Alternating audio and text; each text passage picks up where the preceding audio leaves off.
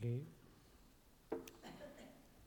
Communion story is a family event. In a sense, we've been meeting around the Lord's table, and it's an opportunity to have a conversation with somebody, hear the testimonies of other people, and discover a few things about how we grow in Christ.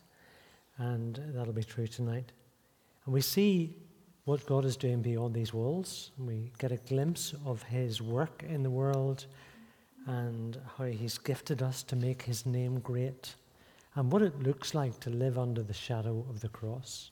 So, continuing this theme, I'm going to invite Yemi to come up and join me at the front and hear a bit about her testimony.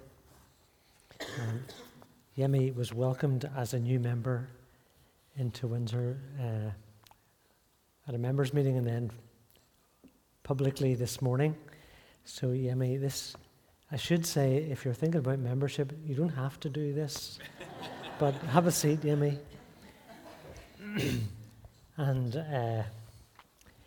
I think one of the things that I've appreciated so much about members' meetings is that you do hear stories of how people have come to know Christ. And therefore, on the back of that, I've asked Yemi to tell us a bit about her story, because there's things that I think we'll be encouraged by and challenged by. So, Yemi, tell us about the early Christian influence you had, how you've been introduced to the gospel. But let me put the question this way: not impressed enough to make a difference in your life and your allegiance to Him. So, what's all that about? Good evening, church. Yeah, that's okay. That's okay. Okay, good evening, church. My late dad was from Ogbomoso. That's Ogbomoso in Nigeria, the home of Nigerian Baptist Seminary. My dad had a Baptist education, and the community was basically a Baptist community. The Baptist missions built the schools, they built the churches, they built the hospitals, and my dad had a free Baptist education. So that basically held his allegiance to the Baptist church. Mm-hmm. So growing up, I remember that we would go to the Baptist church, and each time that he was transferred, he would look for the Baptist church that was close to the house, and that would become our home church. We'll go to church, sing hymns, and then we'll go to the missions house. Like every Baptist church had a mission house. So we'll go to the Baptist mission house, we'll play. All the kids will go there, we'll play. Then we'll go back home. And then it was basically interesting and more like tradition for me. Mm-hmm. I went to boarding school when I turned 11. And then my mom took ill. And basically in, what's it called? In the boarding school, you have the interdenominational fellowship we go to every Sunday. So basically, sometimes I go, sometimes I don't go. I had peers that were Muslims. I had friends that were Muslims. So basically, maybe some Sunday mornings, I'll just stay in my dorm and then don't go anywhere. So basically, I would say going to the Baptist church was just a tradition for me, and I wasn't ready to make any commitment at that time because I had friends that we all had our own peer influences and all that. And then I think my mom's illness and death afterwards really, really put its toll on me, and then I just did my own thing. Mm-hmm. Mm-hmm. Yeah. So, rich heritage and tradition, but not really impacting. And then you moved to the Fountain of Life Church that seemed to connect with who you were, where you were at. Tell us a bit about that influence.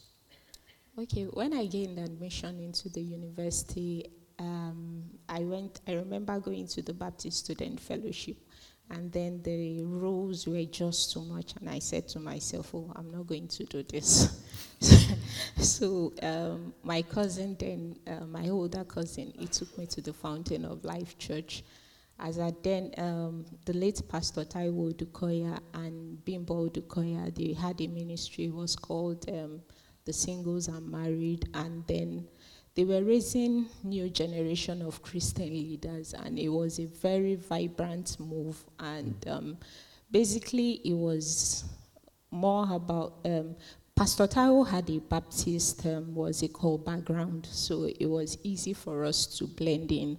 And then basically, it was more of confessing the word, the communion. We could see the efficacy of the word. We picked promises every Sunday, even if not Sunday. Whatever you are believing God for, you just pick promises, and then you dwell on those promises, and then we could see those promises work in our lives, and that was what we just needed for that phase of our lives. Then in the Singles and Married, we were raised, like I would say, the Baptist mission, or our generation of parents, the kind of Christianity they were raised with was the kind of Christianity that you could marry anybody from any religion, but tribe, it was kind of difficult. For instance, I'm Yoruba, Chuks is Igbo. So me telling my parents that I want to marry Igbo, it was, it's a big, big one. So, but if I had a Muslim Yoruba that I wanted to marry, they would allow me marry the Muslim, because the Muslim was Yoruba, and they could easily get along with that. So basically, one of the things they taught us in the Fountain of Life Church was that we should not be unequally yoked with unbelievers. And then they taught us that as Christians, we are like one. So regardless of your tribe, your religion, or whatever, once somebody is born again, and it's truly born again, so that one should be like our yardstick for choosing a life partner, not about the tribe or religion, because so many of us are divided along what's it called, tribal lines in Nigeria. So basically, late Pastor Taiwo and Bimbo were the ones that mentored me, and then I made the commitment to get born again, and I got baptized at the Fountain of Life Church. So a real countercultural kind of position taken by that church as they read the Bible and applied it. Yeah. And I'm sure there's a lot of information about how you and Chuks managed to negotiate that arrangement, but we'll park that one for now. Check out the rest of the story privately. But you studied English, Yes. and entered the world of work as a journalist. What was that like, and why did you consider leaving a very lucrative career as a journalist and begin to work in a church? Okay, I remember that when I started working in the newspaper, it was a national newspaper. I wouldn't want to mention the name. Basically, in the mornings, we go out, cover stories. You could do some travels as well. Sometimes we travel. It had its own perks. We traveled a lot. We did everything. But we would all return back to the newsroom at night. And that is when we watch out for the breaking story. Everybody's on the TV, all the news. So we watch out for the breaking story. We'll plan the pages. We'll do whatever we needed to do. And then afterwards, nothing else, maybe around 3 a.m. or 4 a.m., nothing else to do. And then the male editors would come. They started picking on us, the rookies. And then there was a lot of sexual harassment going on. And then some would even threaten you that, oh, if you don't yield to my request, I'm going to make your life hell and all that. So I reached out to some of the older female colleagues, and then they said to me that it's the normal thing in the newsroom, that if I can't deal with it, then I move on. So I kept on. It was my job. I kept on. Then one day I just saw an advert. It was about a mentorship program in the Women in Business and Management mentorship program. As God would have it, the mentor they paired with me with was a pastor in the Redeemed Christian Church of God. So she took me to the Ilu Yomades. The Ilu Yomades, Pastor Heidi and Pastor Shiju, they were the pastors in charge of the RCCG CSR. So that was how, and before then, I had been volunteering at the publications department of Fountain of Life Church, but not really doing anything except for the magazines, the publications, and all that. So she took me there and then told them that I could work with them, and then that was how I got involved in the Redeemed missions and then worked in the church office. I know that was a very challenging situation. We met Jukes when he arrived here in Queens. You came a couple of months later because of the work that you were engaged in there, and so you've stepped out of that, come here. I'll find out a bit more about that move in a moment, but tell us a bit more about the Redeemed Church of God. Obviously, it's a very vibrant movement seeking to reach into tough areas of Nigeria, especially those northern parts where Boko Haram have really dominated life. What kind of impact did you see in your own experience working with Redeemed Christian Church? Okay, one of the missions of the Redeemed Christian Church of God is that for every 5 minutes you walk in Nigeria, there must be a Redeemed Church, and for every home there must be a Redeemed member. So it's a massive evangelism. So when we moved to the north, basically is Love Foundation and Arise Women. Those are the two major charities that were working in the north. So when we moved into the north, the first places we went to were the IDP camps. The IDP camps, we saw the internally displaced people. We had our mobile clinics. There was a lot of medical outreaches. One of the tools Redeem uses is feeding the poor. So we called that the pink buckets. We feed them. We have daily feeding centers. There were free schools. Then after that, villages were adopted because we realized that some of them came from villages to the IDP camp, and then we would go back to those villages, build them schools, equip the libraries, boreholes, build medical centers for them to resettle back into their communities and all that. So it was a massive move of God then. Another thing the Redeem was doing then was that for the expensive medical equipment that the government hospitals could not afford, we would buy them the dialysis machines, the incubators, we'll give it for them to run them. And then we had Redeem, the City of David had, what's it called, a dialysis center that was subsidized. So many things that we did, and then which brought people to Christ. Then another thing that was really another tool we used was that we focused on the women. We had to make the women financially literate, and then we empowered them with skills. We had skills acquisition centers and all that for them.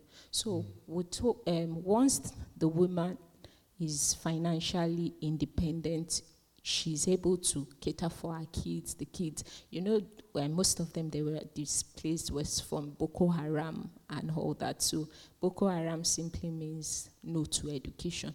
So we make sure that the women themselves are educated so that they could send their children to school and then break that cycle.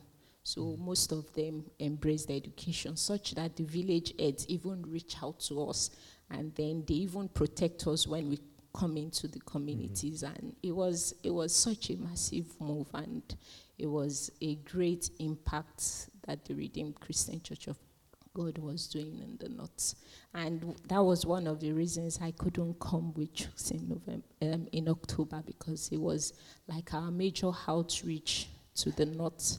And we have our annual women's conference as well. So that's what the Redeemed Christian Church of God was doing. You've given us a little glimpse into a whole world that most of us won't know anything about, but certainly hearing the news about what's happening in Nigeria, in northern Nigeria, it's so encouraging to recognize that the Lord is at work through these. I know that you said to me some of the challenges of going into a village.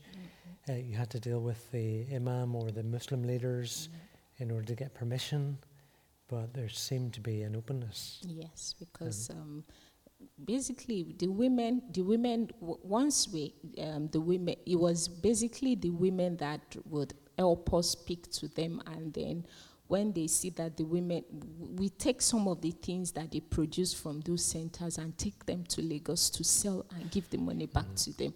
So they could see that their lives were changing, and then they could embrace the Christianity we brought to them. So you stepped out of a very busy, dynamic mission situation to follow your husband with your daughter, Michelle, and what's that transition like, stepping into a Baptist church? For me, this place is home. The people are welcoming, and I like it here. It's basically not a big transition for me. Anywhere I find myself, I make it home, and I like it here, and it's not a big transition for me. So tell us about home. What is home life like with Jukes? Not you don't need to tell us any secrets, but how do you follow the Lord in your home life? Okay, like I said, we met at the Fountain of Life Church. So basically, most of the things we learned under the leadership of Pastor Taiwo, breaking bread, fasting, praying, what's it called? Daily worship. In the morning, we pray together, we worship, and we fast if we need to, and then efficacy of the word. The word never leaves us. Yeah. Wonderful. Yemi, thank you so much for being willing to let us see a little bit about what God is doing in your life.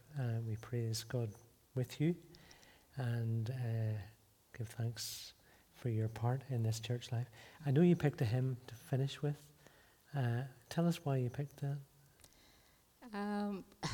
I told you I grew up in the Baptist church, and hymns was part of our lives. My mom loved that hymn, and she would sing it. Even when she was here, I could remember her singing it, and then I would look at her, that's you are dying, and then you are singing. My hope is built on nothing else. In Jesus' blood and righteousness. Yeah. Well, thank you. We're going to sing that in a slightly more contemporary version, I think. So, may God bless you. Amen.